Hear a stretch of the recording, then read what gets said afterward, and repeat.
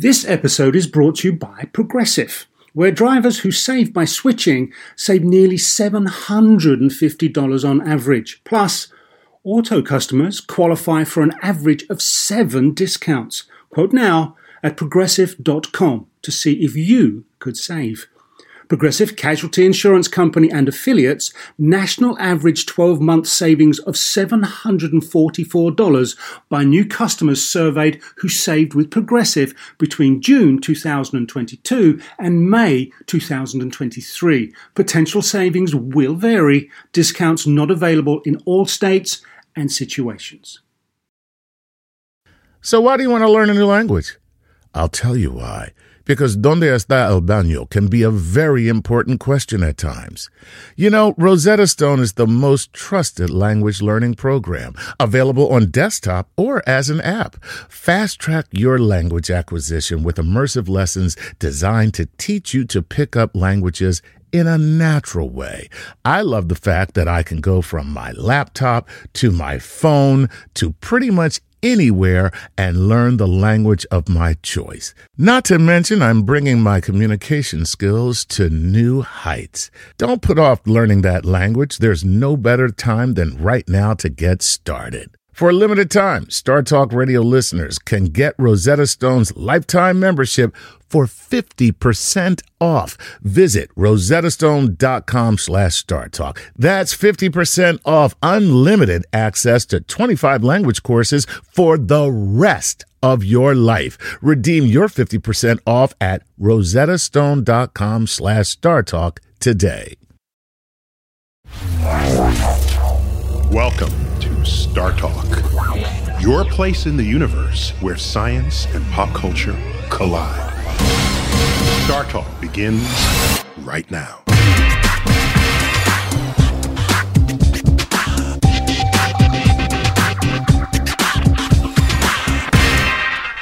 This is Star Talk, and I'm your host, Neil deGrasse Tyson, your personal astrophysicist. I got with me today, as my comedic co-host, Chuck Nice. Hey, Neil. Always good to have you, Chuck. It's always good to be here. Tweeting at Chuck Nice Comic, and you get your bad boy sometimes out there. I like to kind of disrupt the world with my tweets if I can. You know? Bringing truth to power. It's truth to power. Always good to have you.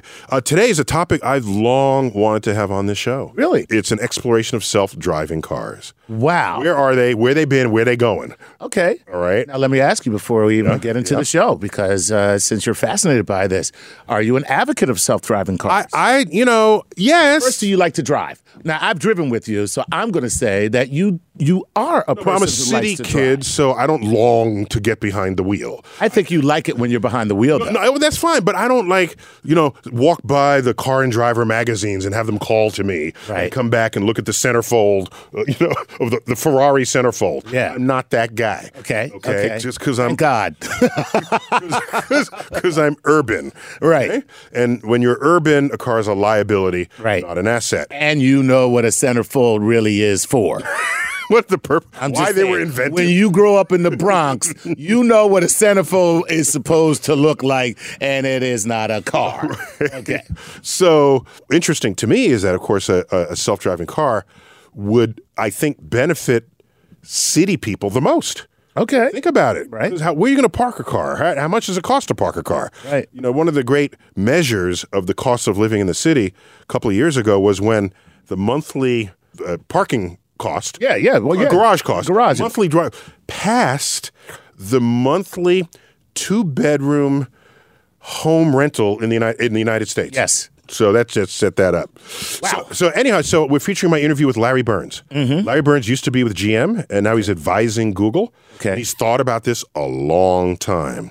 But I can't take this alone because this is out of my comfort wheelhouse, right? Wheelhouse. So we've got Alex Davies here on video. Alex, welcome. Hey, thanks for having me. Excellent. So you're transportation editor at Wired Magazine? That's correct. That's a thing. Who would have thought? Yeah, well, I mean, transportation, it's not only crucially important to just about everybody. Everybody moves one way or another, but all these things are changing at such a rapid pace that about a year and a half ago, we decided that transportation needed its own section. So here we are. Well, that's cool. And so this is on Wired.com where you report this. Okay. Well, excellent. So the future has arrived. Yeah. I think. I mean, it's like or if it hasn't arrived yet, it's in the vestibule. Right, I was going to say, yeah, exactly. If it hasn't arrived, then Amazon has the drone on its way. And just a note about Larry Burns, which is my featured interview today. I interviewed him maybe a few months ago. Okay. When he came to my office, and so that's where we're slicing that in.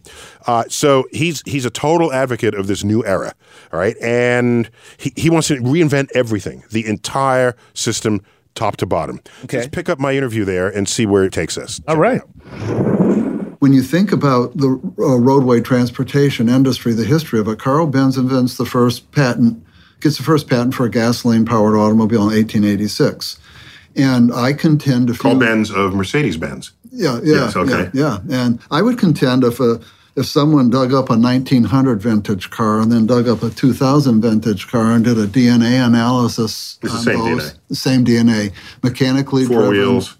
oil energized, powered by a combustion engine, mechanically controlled, gasoline, and driven by a person, and operates pretty much independently. And You sit down with the steering wheel, and there it is. yeah, and so my boss at the time, Rick Wagner, when I became head of GM Research and Development in 1998, he asked me a rather interesting question.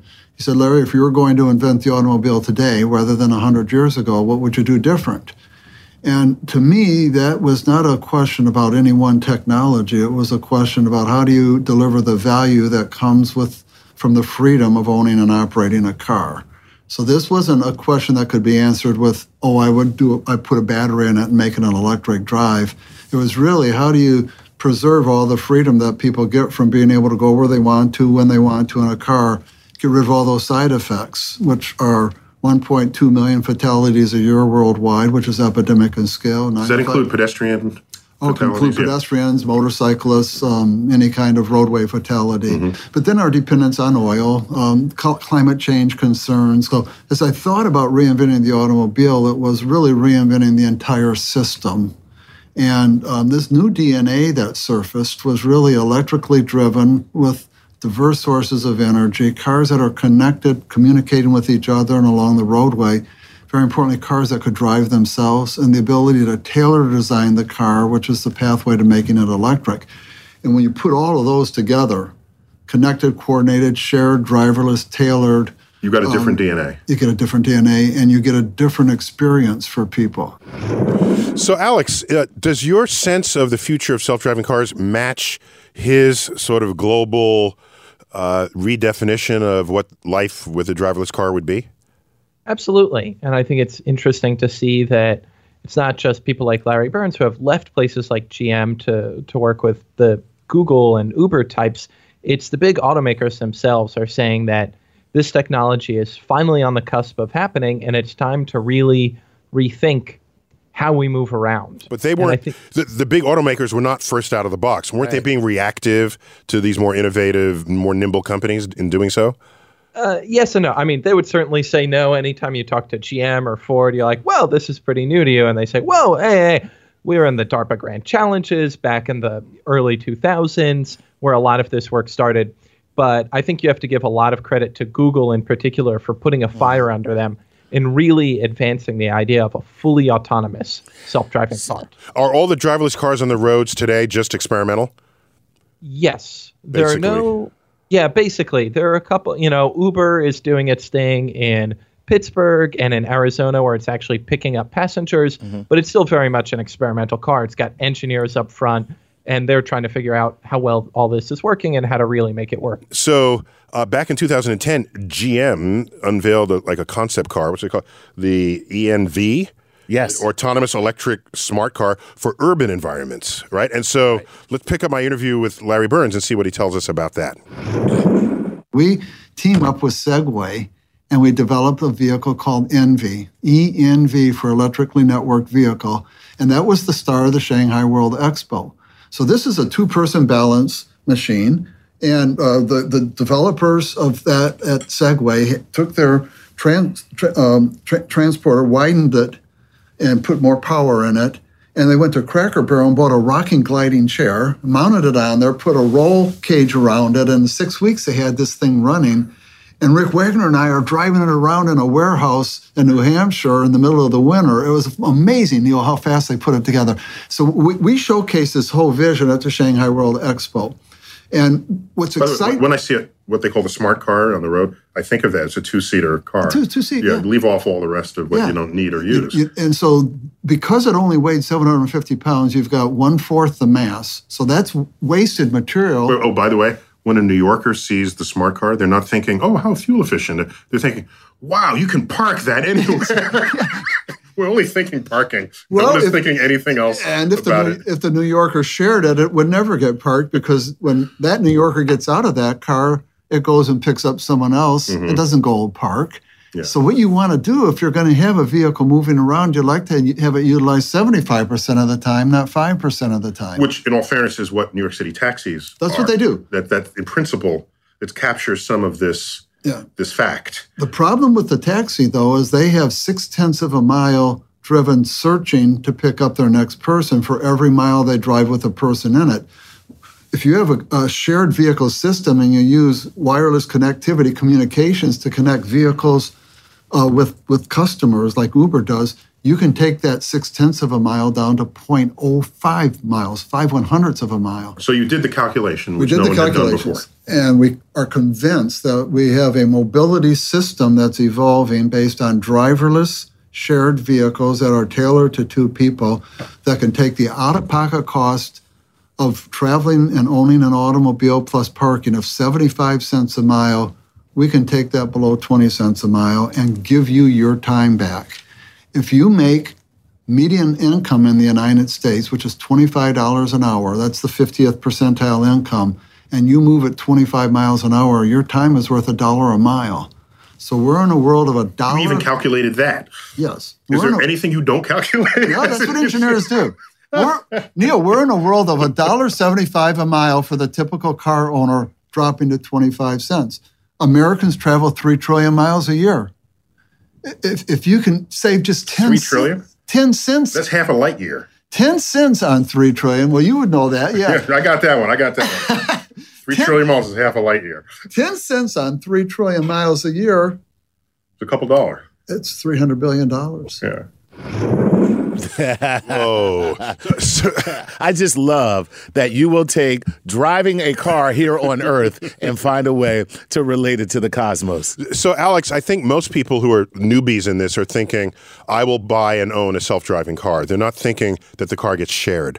So would you agree with this vision that this is how it's going to come to us out of the box? Or is there some adjustment pains, do you think, we'll have to go through? Absolutely. I think when you're talking about full autonomy, the car that's shared, that you never drive, the Google Pod car that doesn't even have a steering wheel or pedals, that car is going to be shared. So you get that vision of shared autonomy, which works. And part of that is a technical limitation of these cars is people think that within 3-4 years they can make a fully self-driving car, but not one that can drive anywhere or handle any conditions. They think that you start by making a car whose capability is like this, but that can only drive in this big a space. That's why Google's testing in certain cities. That's why Uber is testing in downtown Pittsburgh and slowly expanding from there. So the shared thing in set geographic areas really makes sense. So is this NV concept car, is that still alive? Because he's recalling that from back in 2010. I assume we've moved beyond that by now. Is that correct? I think we're beyond that. And when GM talks about self-driving cars, what they're using to test that technology right now is the new Chevy Bolt, the Bolt EV. That's the first electric car that can do 200 miles on a single range, and it costs around like $35,000. The Bolt or the Volt? The Bolt with a B. Bolt. Yes.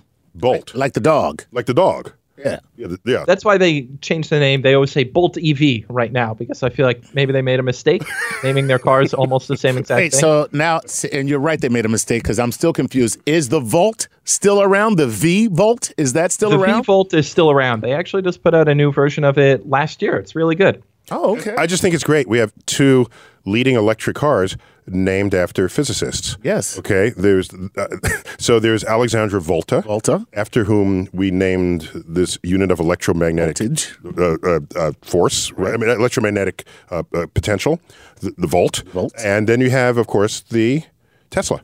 Right. Nikola Tesla. That's just cool. That's cool. I just think we get physicists on cars. This is good. It's very cool. There are even electric trucks called Nikola. There's an electric truck company called Nikola. Excellent. Wow. Again, his first name and his last name. right. We'll get his middle name, his mama's name. So let's rejoin my interview with Larry Burns. We're going to talk about the economic implications and consequences of this shift in our culture, really, and who's going to have a job and who's not. Let's check it out. It has the potential to not only impact the automobile industry, but the energy industry, the insurance industry, the retail industry, and how we consume food, how we educate ourselves and others. And it's pretty exciting. Is this all a rosy story? No. There's a lot of jobs tied to these industries that I've talked about. And what's the economic implications of suddenly not needing drivers and vehicles? And a huge number of jobs are tied to that. So just like the future of innovation always has been, there's going to be new solutions. They're going to be adopted. The world's going to have to change. Think if you were in the horse industry back before the car was invented and you grew hay or you did horseshoes or you had barns or you cleaned up after horses, and the horseless carriage comes along and displaces all of that industry. And we're entering into That's the proverbial buggy whip. Do you make buggy whips anymore? Is it a place in the catalog to buy? No. Yeah. But what impressed me 110 years ago was how rapidly we transitioned from horses to horseless carriages because we used horses for 10,000 years. Yes. If there's anything that would have, should have, could have had inertia to never change, it would be the horses. Yeah. 1886, Carl Benz gets the patent. 1903, Horatio Jackson drives across the United States. By the early 1900s, Henry Ford hit on the assembly line concept. And then by the 19-teens, he's building a car that his workers can afford to buy. So they're off and running. In 30 years, an entire industry basically goes obsolete. Yes. So going forward, do you see this autonomous car transition happening as rapidly as was the transition to cars in the first place?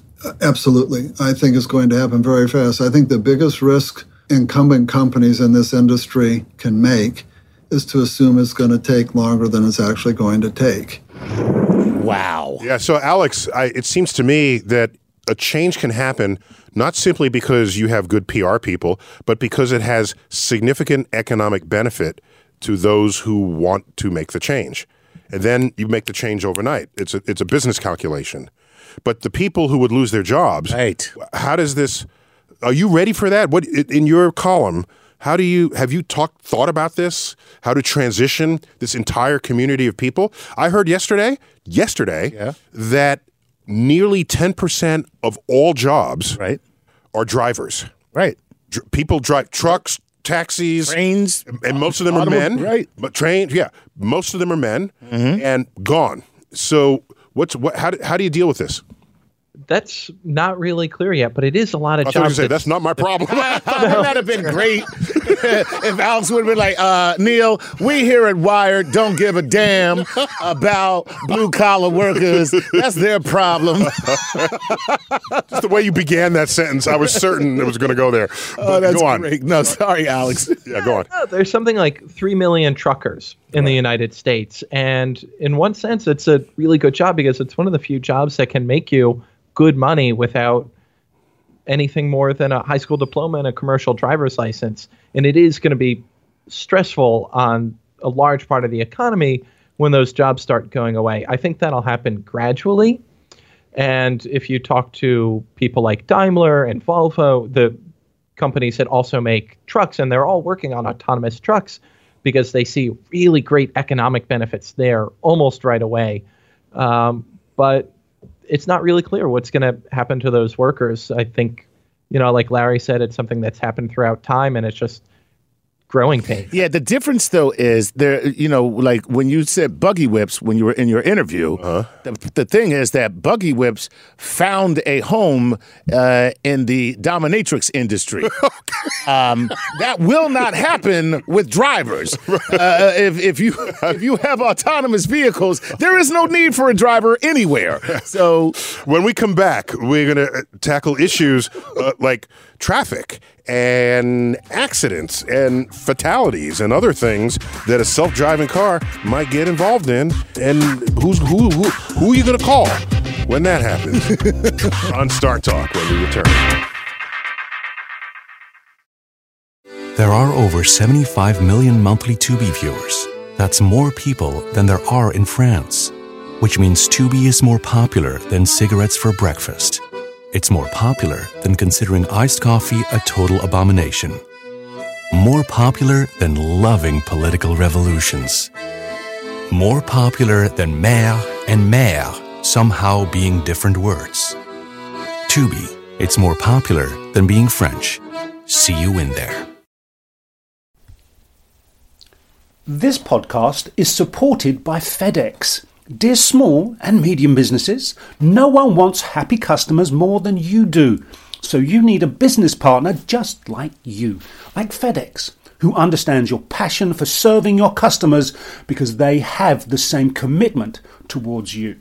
That's why FedEx offers you picture proof of delivery, packageless and paperless returns, as well as weekend home delivery to 98% of the US on Saturday and 50% on Sunday. See the FedEx service guide for delivery information. What's more, FedEx Ground is faster to more locations than UPS Ground. Trust FedEx for timely deliveries. See what FedEx can do for your business. Absolutely, positively FedEx. Whether you're a family vacation traveler, business tripper, or long weekend adventurer, Choice Hotels has a stay for any you. And that's good, because there are a lot of me's. Choice Hotels has over 7,400 locations and 22 brands, including Comfort Hotels, Radisson Hotels, and Cambria Hotels. Get the best value for your money when you book with Choice Hotels. Cambria Hotels feature locally inspired hotel bars with specialty cocktails and downtown locations in the center of it all. Hey, that's me. Radisson Hotels have flexible workspaces to get the most of your business travel and on-site restaurants. That's me too. And at Comfort Hotels, you'll enjoy free hot breakfast with fresh waffles, great pools for the entire family, and spacious rooms. Hey, that's me too. I guess I'm just going to have to stay at all of them.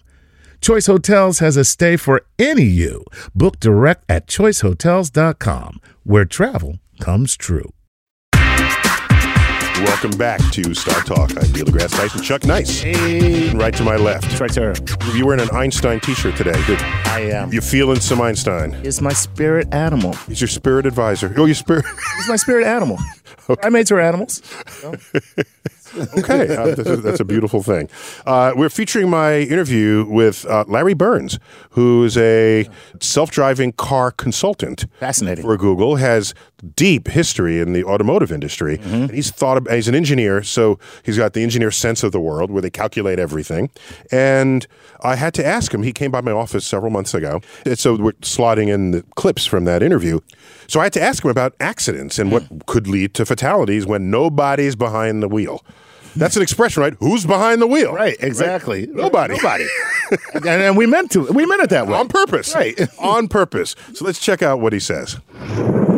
How does that change the legal ramifications of a highway death? Yeah, it's a hugely important question. The whole ethics behind this, the legal system behind it is a very important part of the story. Because if I get on the road drunk, it's easy to point blame there legally. But if everyone is completely sober and they get in an autonomous vehicle and your software ends up killing them, holy shit. So there's those are banner headlines. And without anyone saying, well, look, people, 29,000 people didn't die this year. Yeah. No one pays attention to who doesn't die. Yeah. There's a fascinating analogy to that, and that's the history of vaccines. Flu vaccines were being developed as a good thing because people die from the flu. And but the producers of those vaccines were concerned that someone could have an allergic reaction to my vaccine and die, and I'm going to be held accountable for that. People were concerned about that flu vaccine because if they took it, they may have a reaction and die.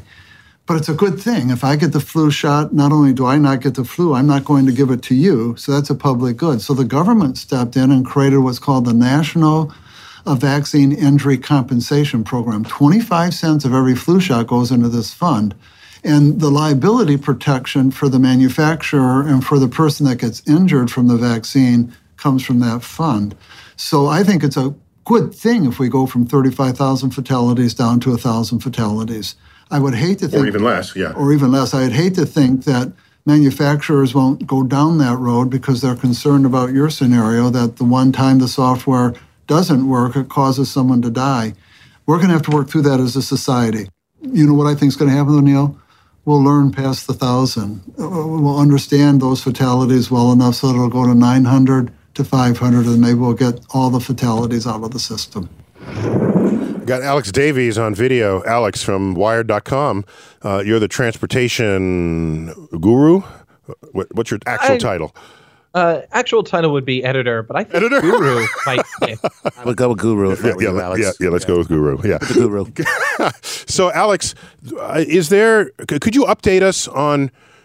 So we all know that there have been self-driving cars in test modes out there. Have there been any injuries or fatalities so far?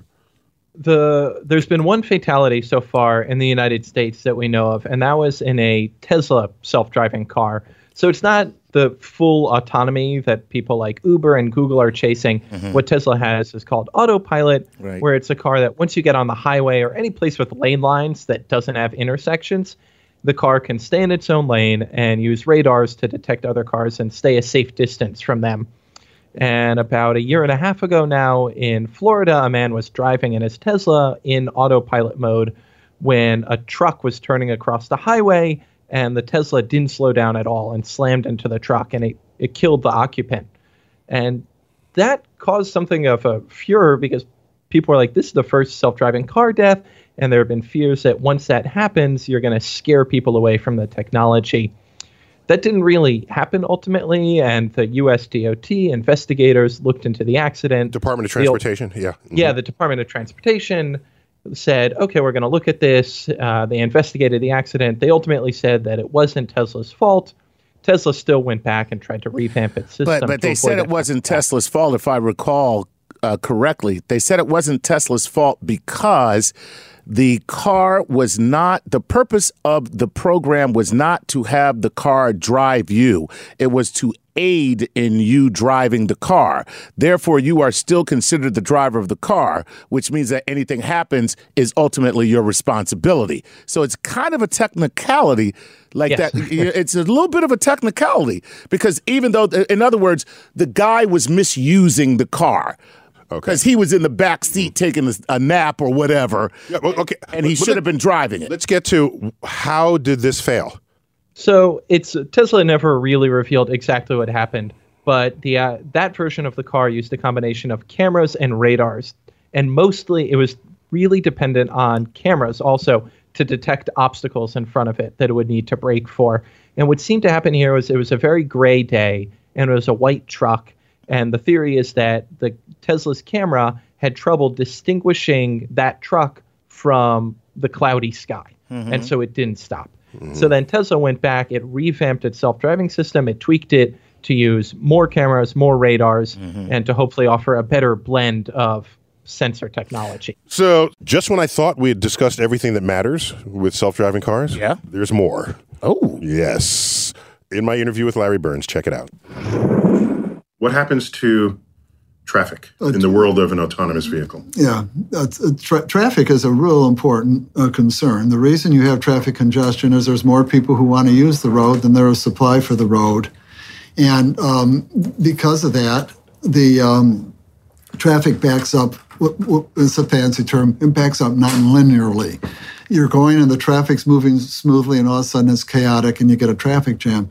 With autonomous vehicles communicating with each other, optimally spacing and flowing together, you're going to be able to get much more throughput on those roads. When you get the crash out of the system, you're going to be able to get more throughput. Every morning there's a crash blocking traffic. Yeah. Next time you're driving on an expressway, watch the people around you. The car next to you will pass you and get in front. A little later on, you'll pass that car and get in front of it. A little later on, someone else will pass both of you.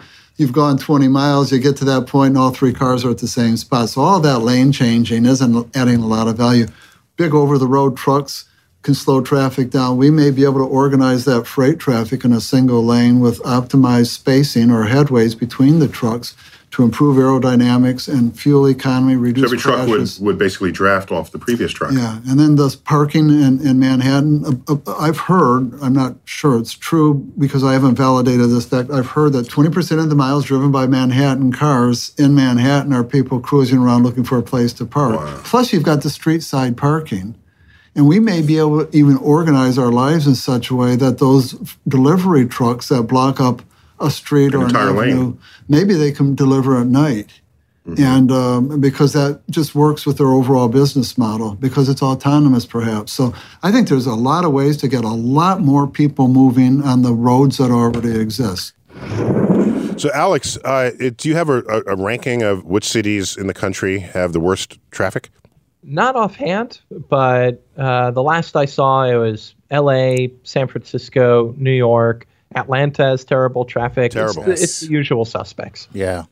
Alex, do you guys calculate how much we lose in productivity by being in traffic? I think about that all the time. I'm sitting there waiting to get through a toll booth, and there's, it opens up to the, however many lanes. Right. And I'm looking at all these people, and I'm thinking we could be either with our family, with our kids, or at the job. It's billions of dollars, and this is a number pulling off the top of my head. I think the average Angelino spends dozens of hours stuck in traffic every year. And you think about the time they could be spending at home or the time they could be spending working.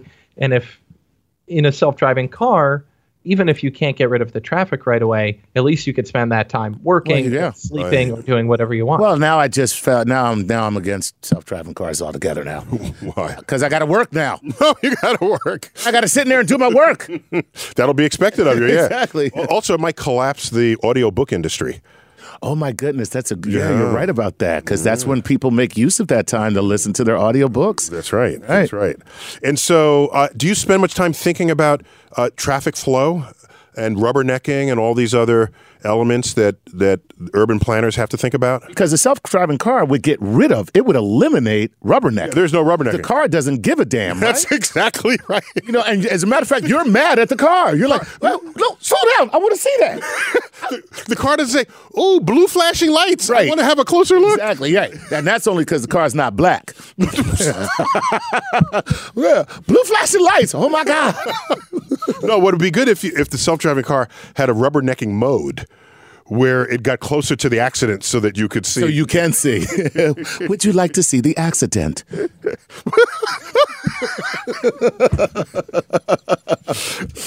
So, Alex, what's your take on the solution to traffic?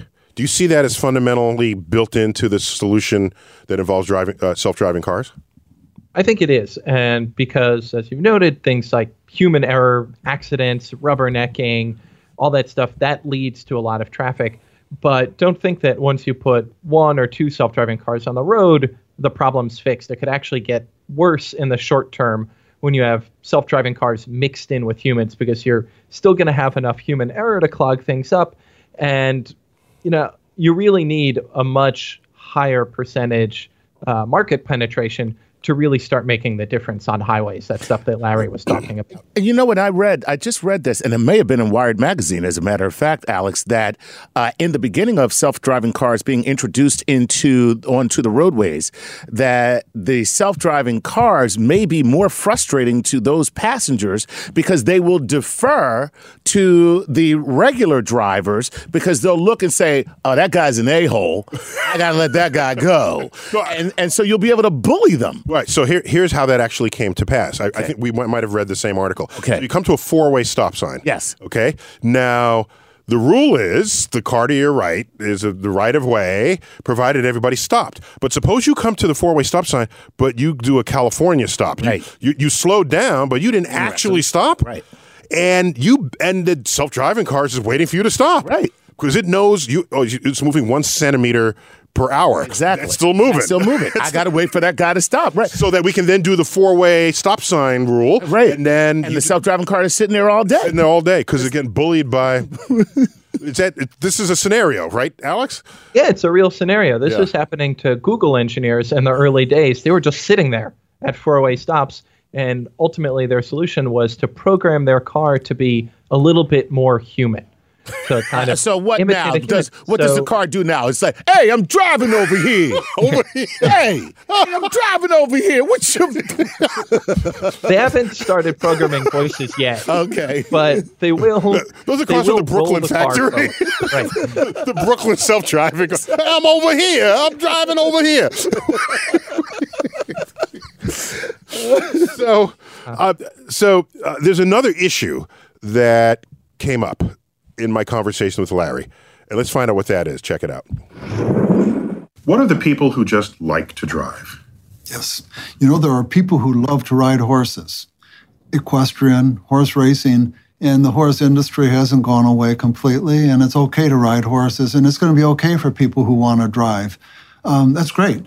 And no one's saying to you can't drive. That's the last thing I'd ever try to imply here, that we're going to impose on them something that they can't drive. A lot of these people like to drive on Highway 1 in California on a beautiful sunny day where there's no traffic and curving mountain roads, and that is a thrill, the thrill of the road. But when they're stuck in Los Angeles traffic or Detroit traffic or New York City traffic, that is not enjoyable. And presumably most people drive as a utility element of their life, not for entertainment. Most of the miles are a utility element, yes. Okay. So no one wants to take it away, just like no one took horses away. Yeah, so Alex, I assume you agree with that. You can't just get rid of cars. People love their cars. People who love their cars love their cars. People do. I think there's going to be a nice little boom in the racetrack business, somewhere where you can go, where you can safely drive as fast as you want. And I do think driving will never be illegal, but I do see a world in which cities say, hey, this is a self-driving zone. If you want to get in here in a car, that car has to be autonomous for safety and for traffic reasons. Or park the car at the border, and then you're going to do an Uberized self-driving car coming through. Exactly. Wow. Yeah. Wow. That sounds like an awful place to live. I'm sorry. So I love driving. When we come back, we're going to get into like drones and shopping with autonomous delivery systems. Oh my God, that just sounded like the most awesome shopping trip ever, where a drone goes with you to go shopping and then it drops a bomb on the mall. You don't mean that kind of drone? No. Not the military drone. Okay. When Star Talk continues, more on self-driving cars and autonomous vehicles. eBay Motors is here for the ride. With some elbow grease and a whole lot of love, you transform 100,000 miles and a body full of rust into a drive that's all your own. LED headlights, spoilers, whatever you need, eBay Motors has it at affordable prices. And with eBay Guaranteed Fit, it's guaranteed to fit your ride every time. Keep your ride or die alive at ebaymotors.com. Eligible items only. Exclusions apply. The living room is where you make life's most beautiful memories. But your sofa shouldn't be the one remembering them. The new life-resistant, high-performance furniture collection from Ashley is designed to withstand all the spills, slip-ups, and muddy paws that come with the best parts of life. Ashley high-performance sofas and recliners are soft, on-trend, and easy to clean. Shop the high-performance furniture in-store or online at ashley.com. Ashley, for the love of home. At Capella University, you'll get support from people who care about your success. From before you enroll to after you graduate, pursue your goals knowing help is available when you need it. Imagine your future differently at capella.edu. We're back on Star Talk. Today's topic, self-driving cars. Yeah. Automation. I'm sorry. Just have Jetsons on the brain. I know, that's you self-driving cars. I just couldn't help it. Chuck, we've got Alex on the line. Alex from Wired Magazine. So we're featuring my interview with Larry Burns, who's an advisor to Google on autonomous vehicles, and he thinks deeply about every dimension of this question in ways I didn't even know people thought before. And it's great. I had a great conversation with him. And so we got into autonomous delivery vehicles. Yeah. And how that would change a whole other industry. Let's check it out. It's about goods movement as well. Domino's has created a robotic unit called Drew. Domino's Pizza Delivery. Domino's Pizza Delivery has created Drew, the Domino's robotic unit. 12-mile-an-hour vehicle that can operate and deliver hot and cold food to your home robotically. That's kind of neat. They think that's better than maybe a FedEx truck or a UPS truck or a postal truck that weighs 4,000 pounds and a driver. I work out of my home office a lot, so I'll be sitting at home and doorbell rings, it's the FedEx guy. Doorbell rings later, it's the UPS guy. Postal service will come to the door. What's going on here? Well, I have 2 daughters and my wife. They're shopping online, and all this stuff is coming into the house 2 and 3 times a day. And you've got a person bringing a 1-pound item to the door and a truck. 150-pound person bringing a 1-pound item to the door. 150-pound person bringing a 1-pound item to my door in a truck that probably weighs more than 4,000 pounds. And now we've got the people who developed Skype have created, I think, a company called Starship Technologies. They've got a little robot that can deliver 2 grocery bags at 4 miles an hour. So I'm not clear exactly how all this is going to play out. You've got Amazon working on drones that can deliver packages in 30 minutes I irrationally don't like drones. Excuse me? I irrationally don't like drones. You don't? No, yeah. If I see a drone, I want to hit it with a baseball bat. For no reason. Is it looking at me? Why is it there? I don't care if it has a package for me. It creeps me out. Get out of my window. But what fascinated me about it's not rational. Yeah. It's a non-rational response. What fascinated me about the 60 Minutes episode on Amazon's drone wasn't the drone. It was that Amazon thinks it's important to get me something in 30 minutes. Oh. That intrigued me. And I asked my wife and daughters about that. Well, absolutely. I can try those jeans on in 30 minutes and decide whether I like them or not. And if I don't, I can ship them back. Mm-hmm. Mm-hmm. So that's all about how are we going to shop? Drone, can you hold on while I try on the clothes? Can I watch? Voyeuristic drones. So, Alex, in your column, do you also deal with other autonomous systems? We do. We look at drones a lot, and it's worth noting that Domino's actually just joined up with that Starship Technologies thing, and now in Hamburg, Germany, they've got little wheeled robots delivering pizzas to people. Yeah, and that really seemed like a good idea because certain neighborhoods, you're going to have kids just really enjoying some free pizza. Yeah, in my neighborhood, it would be adults doing that. How could you have an autonomous anything walking with a pizza in front of you? Right. That's not going to. That's a recipe for disaster. I don't know anybody who's going to let a free pizza just walk by. Hey, Drew, come here. That pizza. And they will say that I asked them that, and they're like, no, it's locked. But people steal ATMs. Exactly. So, Yeah, I don't see that. They lasso it and put it on the back of the truck. Right. Drag the ATM down the road. Yeah. So what you're going to have is a bunch of missing Drews on pizza boxes. Have you seen Drew? It'll be a pizza. Have you seen Drew?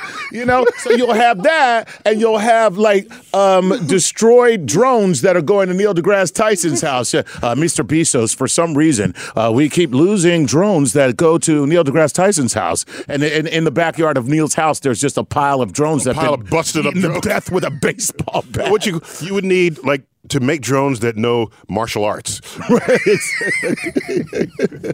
So I also needed to know about flying cars.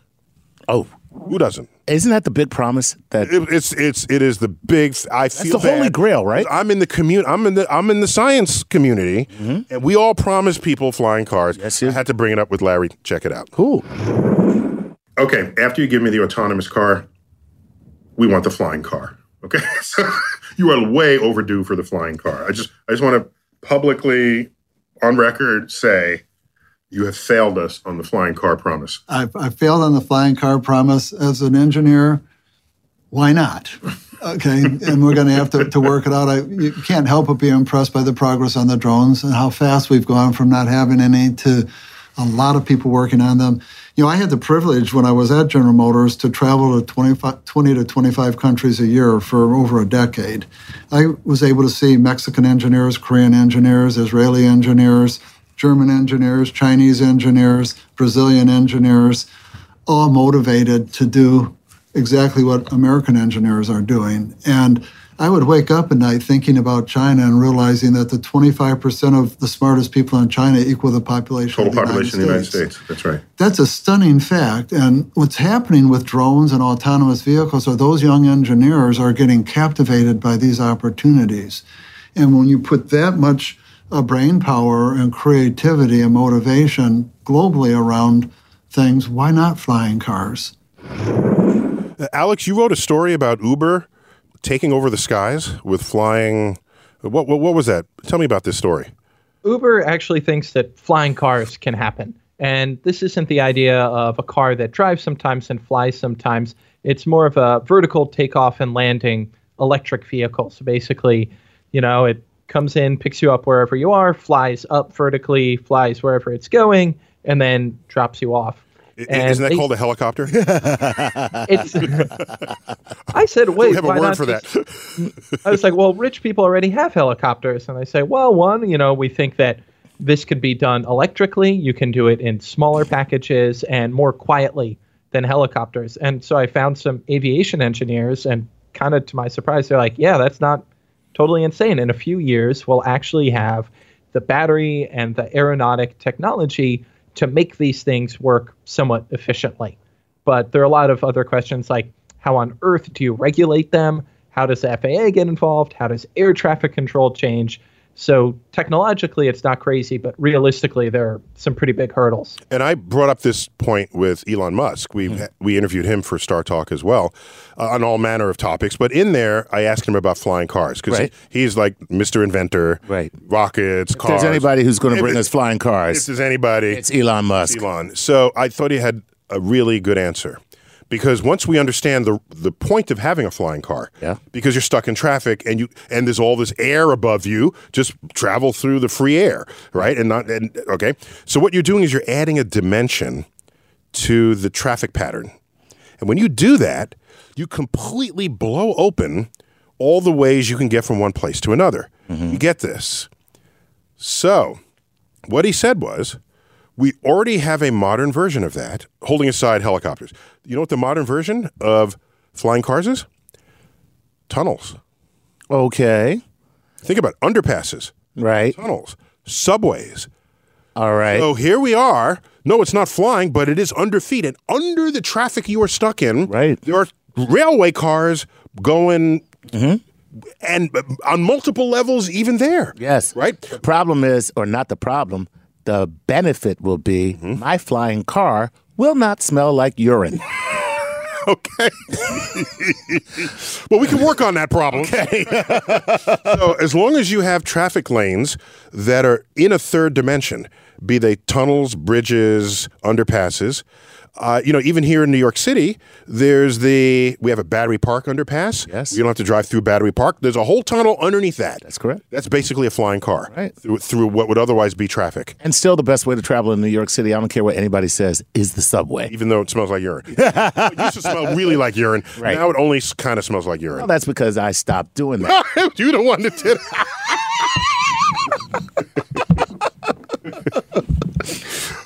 So Alex, have you thought about Elon Musk's plan to build tunnels under LA? Because this is the flying car solution.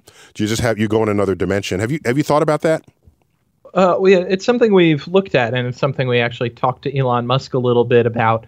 And our question was, well, if you just build one tunnel, that's not really going to solve anything. And then he came back and he said, well, yeah, you're thinking too small. I'm thinking 30, 40 layers of tunnels, which is mostly insane. The idea of building like a 40-layer deep tunnel structure under a metropolis that's already full of stuff like pipelines and subways and train tracks. Why is that crazier than saying, I want to fly? Right. No, not necessarily. Or I want to go to the moon.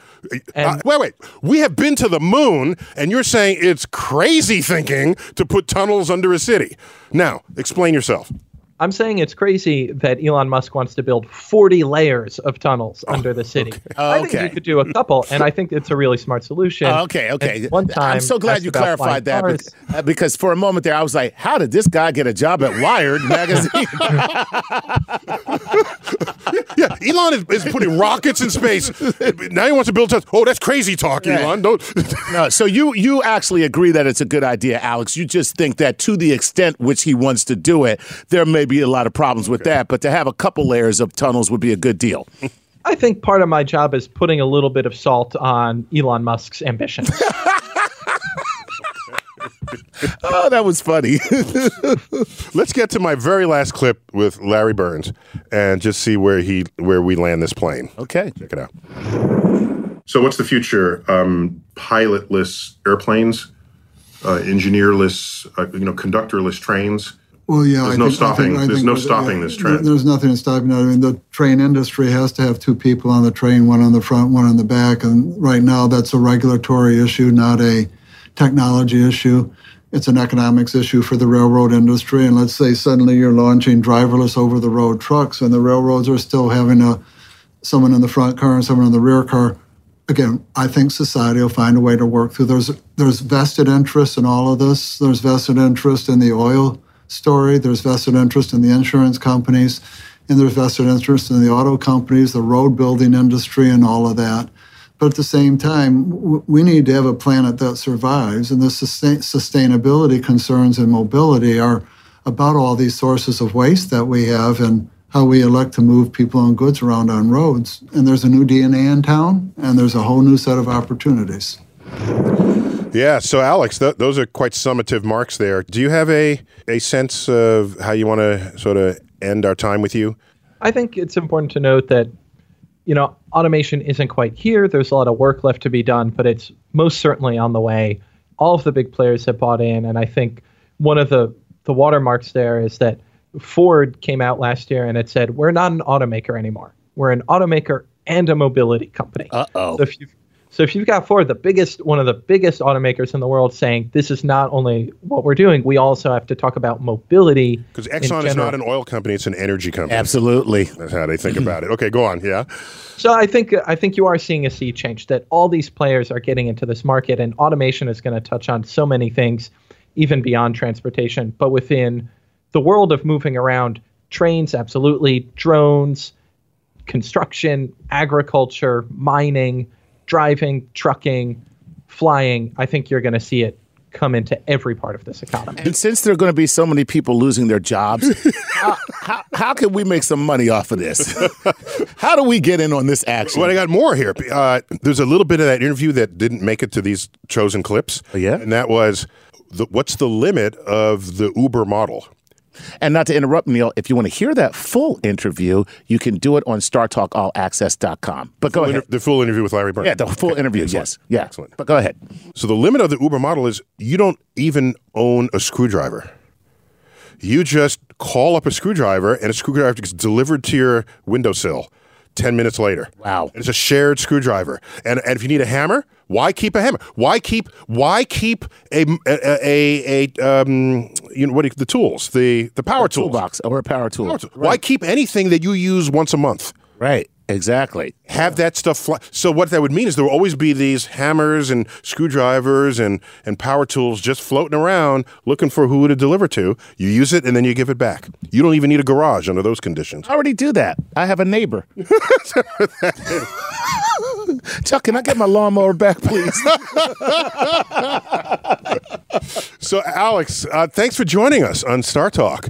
Thanks for having me. And you got a column on Wired.com? Yeah, Wired.com/transportation. Transportation, we got you, and that's where we can find you. Chuck, always good to have you as my co-host. My and you've been listening and possibly watching Star Talk on this episode involving driverless cars and automated delivery systems. I've been your host, Neil deGrasse Tyson, your personal astrophysicist, and as always, I sign off by bidding you to keep looking up.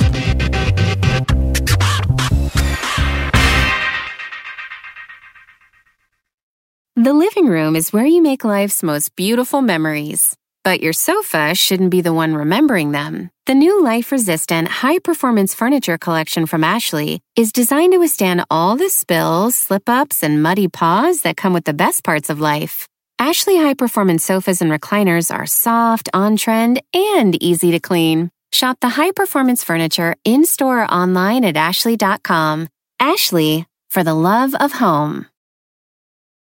At Capella University, you'll get support from people who care about your success.